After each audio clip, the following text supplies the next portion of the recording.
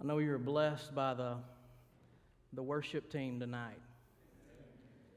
And we're lucky that we get to hear them every Wednesday night lead us in worship. And what I appreciate about our student worship team is that sometimes on Wednesday nights at 6 o'clock after school, teenagers have brain mush. And you look out in the crowd and it's like, they're all some of them are, brain mush, not because of school, that's just the way they are. But a lot, at 6 o'clock after school, all of them are pretty tired and they're pretty worn out. But those that lead us in worship have the attitude, I'm fixing to worship, and you can come along with me if you want to. But I'm going to worship. And that's leadership. That's saying, I don't care what you do, I know what I'm about to do. And that's mature leadership in our student praise team. And I'm incredibly thankful for them. And I'm glad you were blessed to get to hear them tonight. Over the next couple Sundays, I have an interesting sermon series. Brother Don asked us to preach a couple times, and my first thought was super nervousness,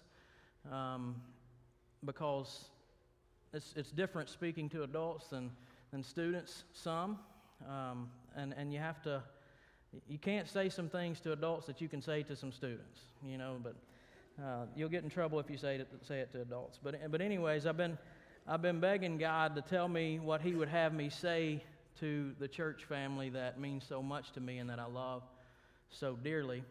And he gave me some things that He's been drilling into my heart. And as I speak to you over the next couple Sunday nights, I want you to know that this is something that God's doing in me. And I'm just sharing it with you. I've titled the series, Embracing the Absurd, Living Life in the Upside Up Kingdom. The title is absurd. Tonight I want to define for you what it means, what absurd means. It means utterly or obviously senseless or illogical, contrary to all reason or common sense, laughably foolish, a preposterous proposal. My point in naming this series, Embracing the Absurd, is sometimes our God will tell us to do things that even in our own life, and especially to a lost world, looks incredibly absurd. It's weird. He'll call us to love people that normally we ought not love. He'll call us to do things that normally we wouldn't do. And then the subtitle is Living Life in an Upside-Up Kingdom. My whole life, I've heard the kingdom of God described as the upside-down kingdom. And I understand what people are saying when they say that. But at some point, the people of God have to say that what God says and what God does is right. And if we disagree with Him, we're the ones that are backward. God is not backward. God is on point. And the only way I can be right is if I agree with God. So yes, the things He calls us to do can look absurd to the world and feel absurd to us. But whatever God tells me to do is the right thing for me to do. It's upside up. And if I run from it, I'm upside down. It's an upside up kingdom. The passage that I wanted to use to back this up was Isaiah 55, verses 8 and 9, when God says, your ways are not my ways, and your thoughts are not my thoughts, but as high as the heavens are above the earth, so are my ways higher than your ways. The children of God have got to start calling what God does right. We've got to understand that. We got to quit saying that what God does is upside down or backward. There's another passage in the New Testament. I want you to turn with me to Matthew chapter 13, verse 44. I think this is a better way to describe what I would like our mindset to be during this series.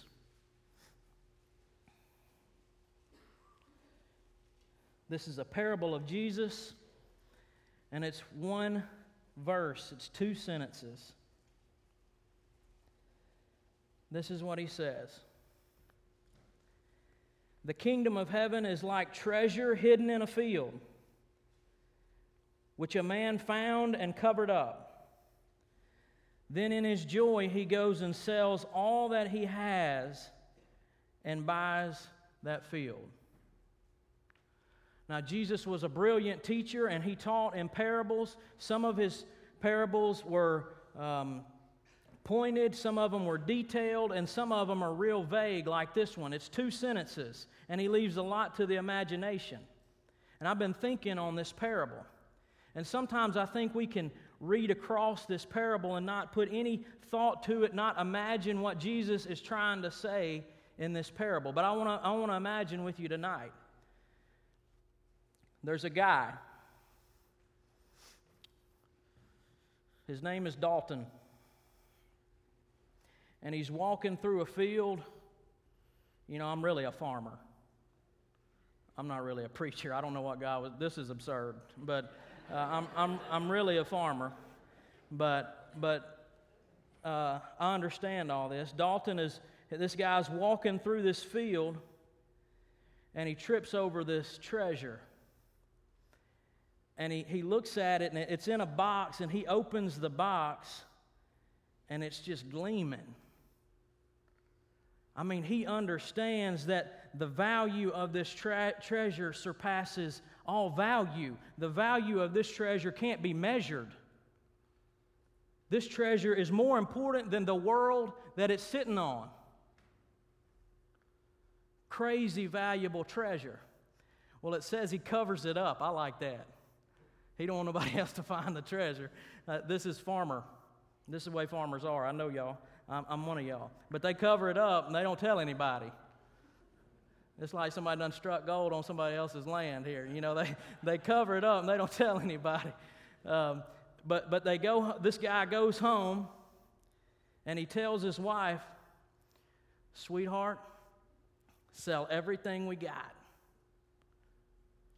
Everything but our clothes and our food. Sell it all." And can you imagine? She looks at him like he's crazy, like wives do, you know, and she looks at him like he's crazy, and she doesn't understand, but he says, "Sweetheart, let me tell you something. It's just for a little while. It's just for a little while."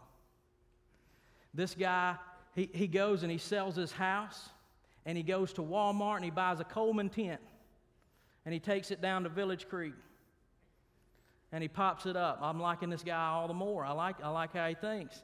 He sells his house, he gets a Coleman tent, goes to Village Creek, and puts his family in that tent. He sells his house because he's got to save up to buy that field where he saw that treasure. Then, he was a wealthy man. He has some land that's been passed down through his family. But this guy understands that treasure he tripped over surpasses the value of bloodlines and heirlooms. So he sells all of his family land. Can you imagine what the people around him are saying? Can you believe that dude sold his house and moved his family in a tent? Man, that dude's great-grandpa worked for that land. He just up and sold to buy that junky piece of land down there on the Lane Gill. I know what that means. I've got some ground. I've got 40 acres on the Lane Gill, and the dirt isn't worth much, but my grandparents lived there. My great-grandparents lived there.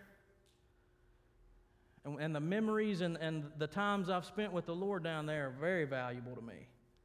But this guy had to sell everything he had. The Bible says he sold everything he had to buy that one piece of land.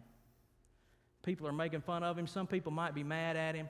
Some people are looking down on him. Who in their right mind would ever sell their ground, move their family into a tent? And all the time he's walking around with a smile and a secret, saying it's just for a little while. And then one day, he finally gets to buy that land. Can you imagine him walking up on that treasure when he buys that piece of land and he embraces that treasure, and it just so happens this treasure can speak back to him. And it says, "Well done. Well done." And that man says, it was just for a little while. It was just for a little while. There's another side to this, and the only way I know how to describe it is telling a story that I've told several times. I know a lot of people are probably getting sick of hearing it, and I'm glad Doug's not here because it involves him, and I know he's sick of hearing it. But one night, Doug McDaniel and I went door to door, and we were sharing the gospel with some people, and we came up to this one door, and this lady came out with a spatula, and she said, what's wrong? And we said, "We just wanted to visit with you for a little bit. Do you have time?" And she yelled in there at somebody and said, "Hey, check the eggs." And she stood out on the porch with us, and Doug's talking to her. He says, y'all know Doug. He's country as a truck patch of poke salad. You know, he's just country. And he's talking to this woman, and he says, "We're from Wynn Baptist Church. This is my buddy Dustin. We're talking to some people in the community." And he talks to her for a little bit, and he finally says, "Who is Jesus to you?" And her response was, "I don't know Jesus. We move around a lot." And that's fun. I mean, I was like, "All right, big boy, you handle that one," you know, but I laughed at him. But that's super sad, too. And so Doug said, well, here, let me walk through this track with you. And he handed her a track, and they walked through it, and they got to the end to where you asked Jesus to save you. And she said, "I've already done that." So my point in both of those stories is, which is more radical? Which is more absurd? The man that encountered this treasure in Jesus that surpasses all treasure and sold everything to embrace it, or the woman that says she has encountered Jesus and it has not affected her one bit, and when she hears his name, she thinks about the guy that lives down the road? Which is more radical? Which is more absurd? I believe it's more absurd and more radical to not let a treasure like Jesus affect your life at all than to live like that man that gave up everything so he could have the one thing that surpasses all value. The title of tonight's sermon is "The Nature of Living Water." If you will, turn with me to John chapter 4.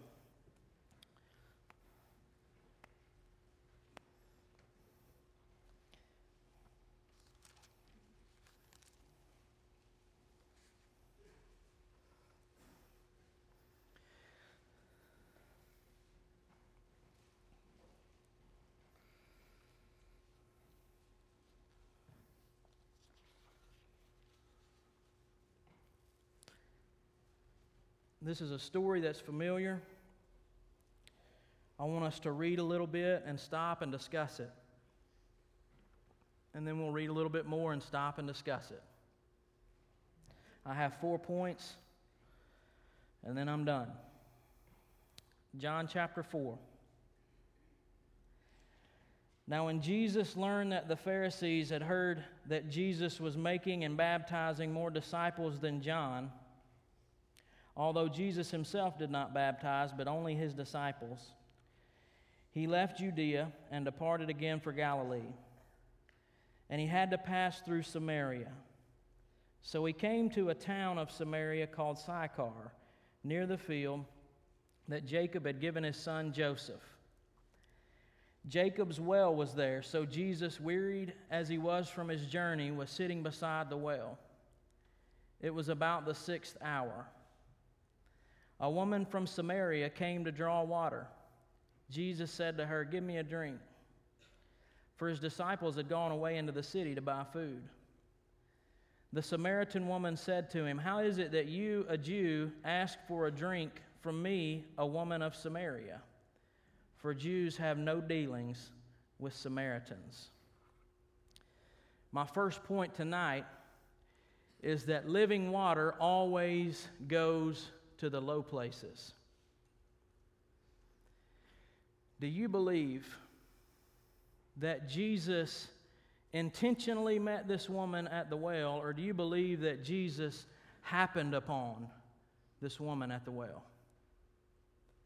There's no doubt in anybody's mind. From the beginning of time, Jesus had set up this meeting with this woman at this well. He did it on purpose. And we know this lady's history, and we're fixing to read this lady's history. But the Bible says that it was the 6th hour, which was about the middle of the day.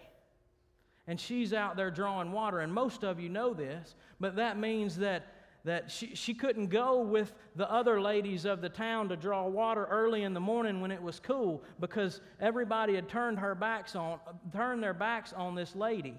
She is the lowest of the low. She represents all things that are bad in society. Nobody likes this lady.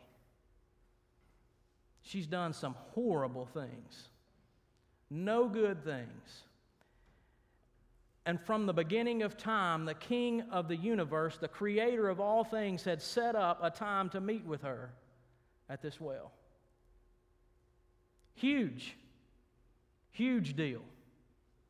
Incredible. We would turn our backs on this lady. Nobody liked this lady.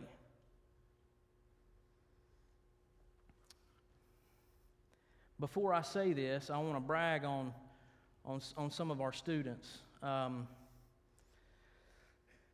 in a group message with them, with some of them. It's called The Young and the Necklace. You can guess who's young and who's necklace. I think I just got muscular shoulders, but they say I don't have a neck. I don't comment a lot on it. I just kind of sit back and watch. But back before the summer started, a group of these kids got together and they wanted to have the summer interns over and cook for them. And I was watching all this go down. And it morphed into, well, why don't we invite some younger kids over? And all of them, they couldn't afford to buy everybody's meal, but all of them picked one younger kid to invite over, and they bought their own meal and that younger kid's meal. And we're talking about 11th and 12th graders buying the meal for 7th and 8th graders. I don't know if y'all understand that, but that's a huge deal. I don't even like I'm teasing. I love the 7th and 8th graders.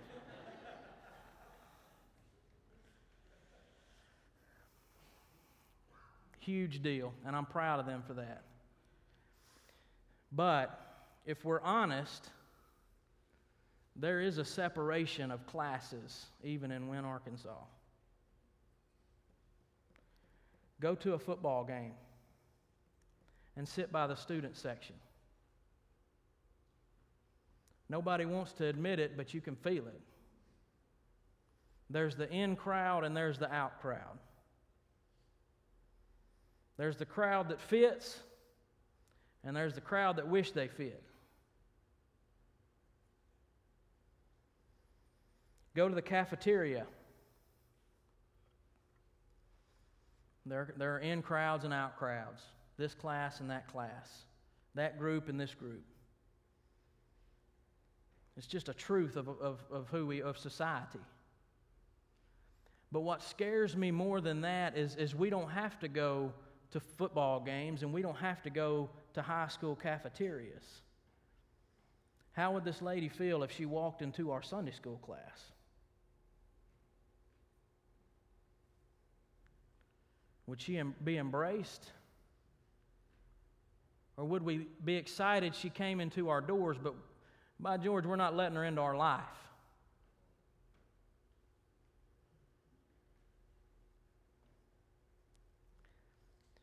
Living water always flows to the low places. It finds the low people. Jesus has actually called His people to associate with the lowly, to go get those who are desperate and hurting and outcast that nobody accepts, and embrace them for His purposes. And until we get it in our Sunday school classes, we cannot expect our society to get it any better. Read with me some more.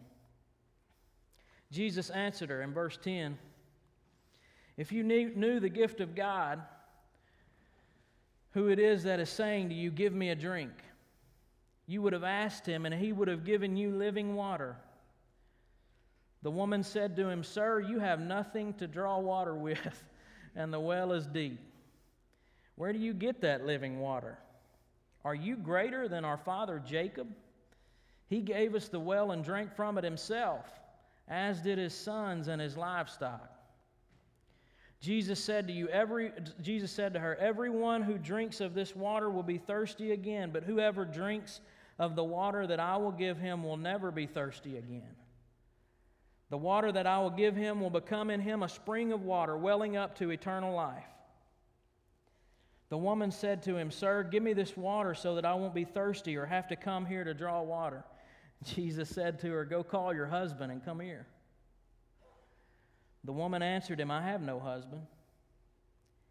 Jesus said to her, "You're right in saying, 'I have no husband,' for you have had 5 husbands, and the one you now have is not your husband. What you've said is true." The woman said to Him, "Sir, I perceive that you are a prophet. Our fathers worshipped on this mountain, but you say that in Jerusalem is the place where people ought to worship." Jesus said to her, "Woman, believe me, the hour is coming when neither on this mountain nor in Jerusalem will you worship the Father. You worship what you do not know. We worship what we know, for salvation is from the Jews. But the hour is coming and is now here when the true worshipers will worship the Father in spirit and in truth, for the Father is seeking such people to worship Him.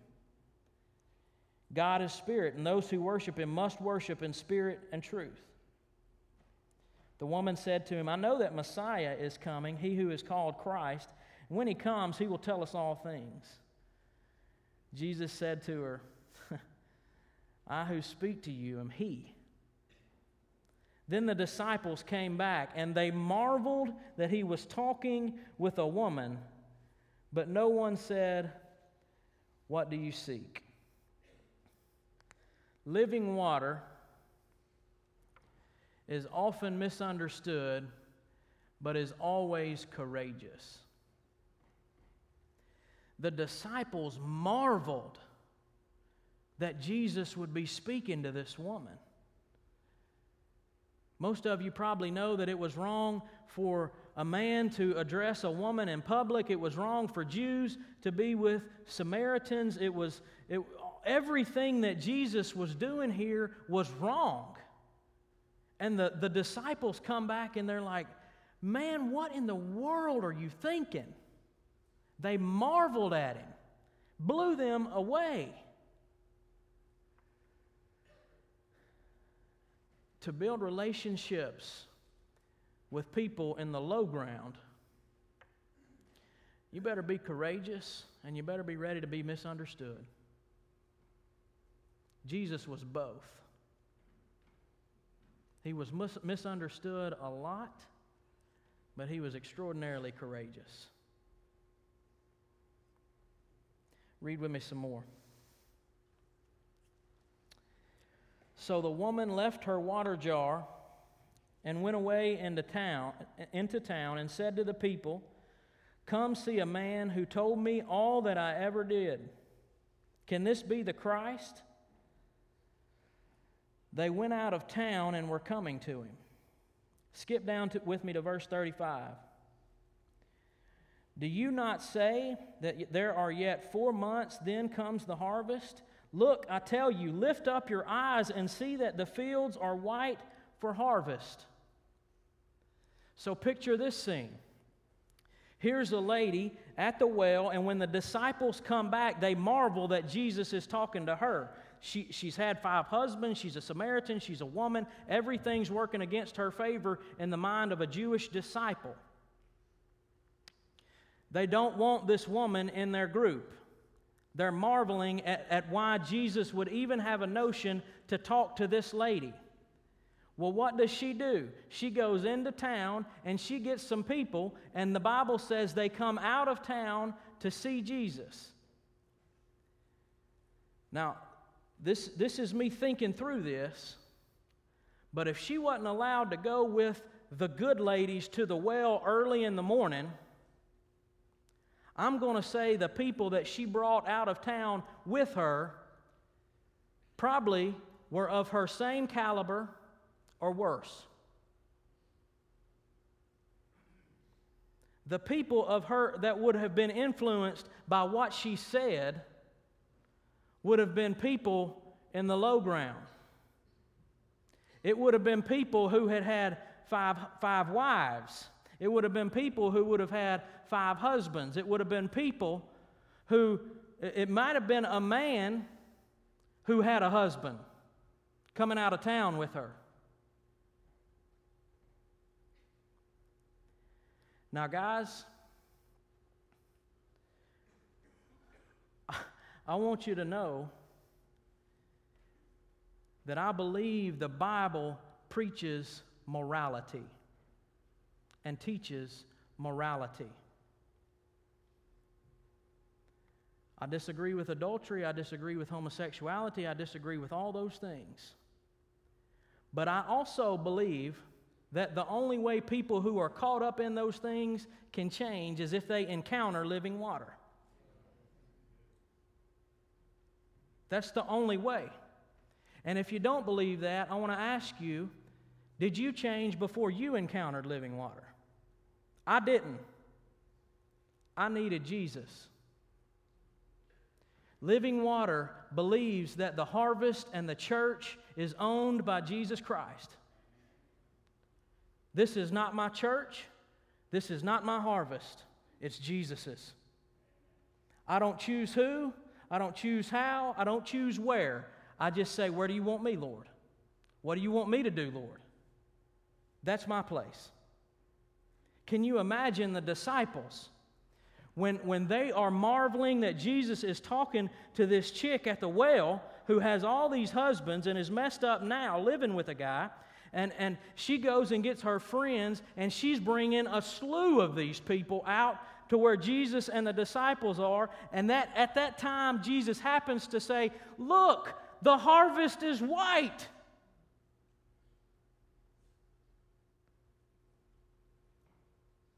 Maybe we don't experience harvest because we're looking for the wrong field. We're looking for the folks that look exactly like us, act exactly like us, the folks that don't offend us. The only way the folks that offend us are ever going to change is if they encounter living water. We might as well know that. So yes, I disagree with immorality, but I also believe with my whole heart they have to experience living water, and it's our job to get it to them. Jesus owns the harvest. This is His church. He can do what He wants.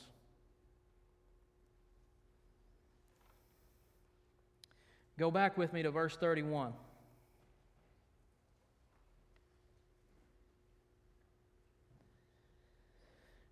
Meanwhile,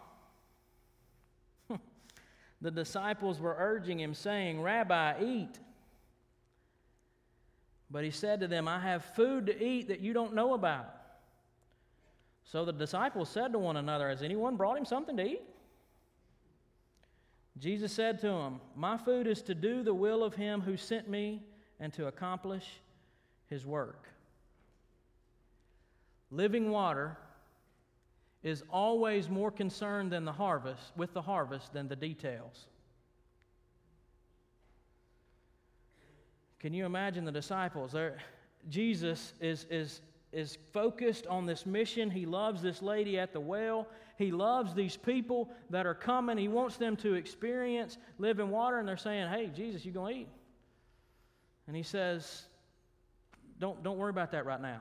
Did somebody bring him food? Did he get food? Don't worry about that right now. Here comes the harvest, guys. Look at these people coming out here to get living water. Did Jesus get some bread?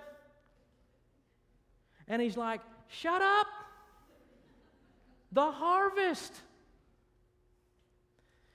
Guys, we can get in a wad over the smallest thing, and we miss the harvest.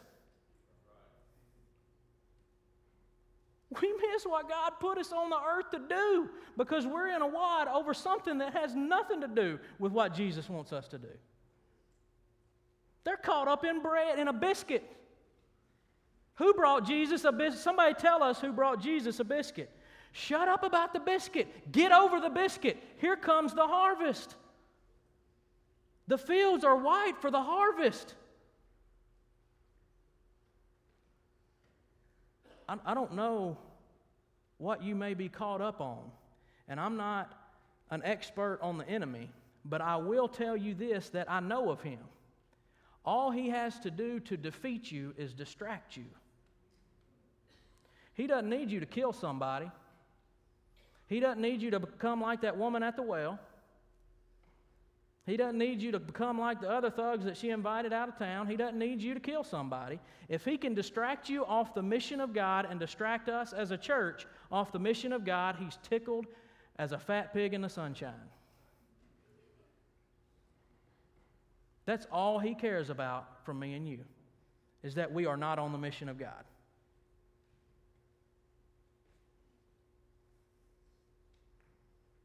I don't like him. I don't want to make him happy. I want to take the fight to him. And to do that, I can't be in a wad over everything. Sometimes I got to get over some stuff because I don't like the way it is.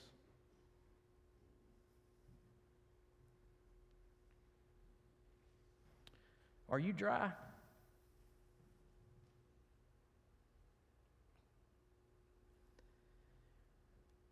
Some of you may not have ever experienced this living water, and it may be freaking you out that I'm talking about it. You don't even get it. You don't know what I'm talking about. I want you to know that Jesus can change your life. He's changed my life. And before I met Jesus, I was much more like that woman at the well than I was him. I was all about me and getting what I want. Some of us may be dry because we've got caught on a detail, or Satan has distracted us. Some of us may be believers, and we've just gotten dry. We've lost our fire. Are you dry? The answer for both is in chapter 7. Whether you are somebody who knows nothing of Jesus or whether you are a follower of Jesus who has become dry, chapter 7, verse 37.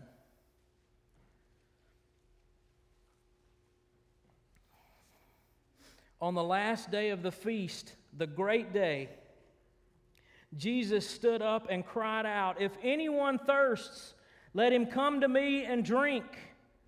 Whoever believes in me, as the Scripture has said, out of his heart will flow rivers of living water." And he's speaking of the Holy Spirit. He wants us to be just like him in this. He wants to take us to the low ground. He wants us to become all about the harvest and get over the details. He wants us to give Him ownership of our church and our lives. He wants us to be courageous enough to build relationships with people who will get us mocked and laughed at. If you're thirsty, I want to invite you tonight to come to Jesus. Whether you're a believer or an unbeliever, I want to invite you to come to Jesus. And some people will tell you, and they're lying to you, that when you come to Jesus, everything's going to be hunky-dory. They're lying to you. When you come to Jesus, He will wreck your life. He will mess you up. He will call you to befriend people who will be a burden in your life. He will call you to do things that will weird you out. He will call you to do things that will mess your family up and cause you to lose some friends sometimes. But it's just for a little while. Let me pray for us.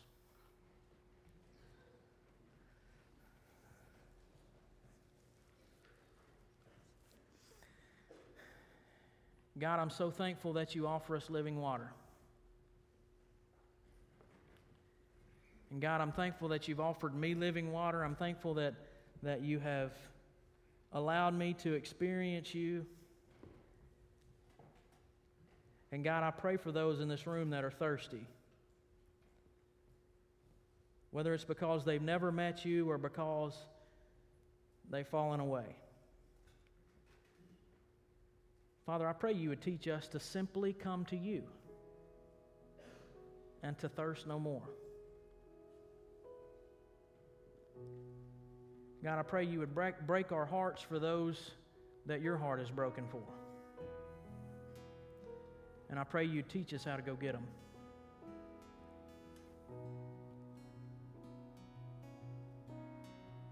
Father, we love you and we ask you to do whatever you want in this response time. In Jesus' name, amen.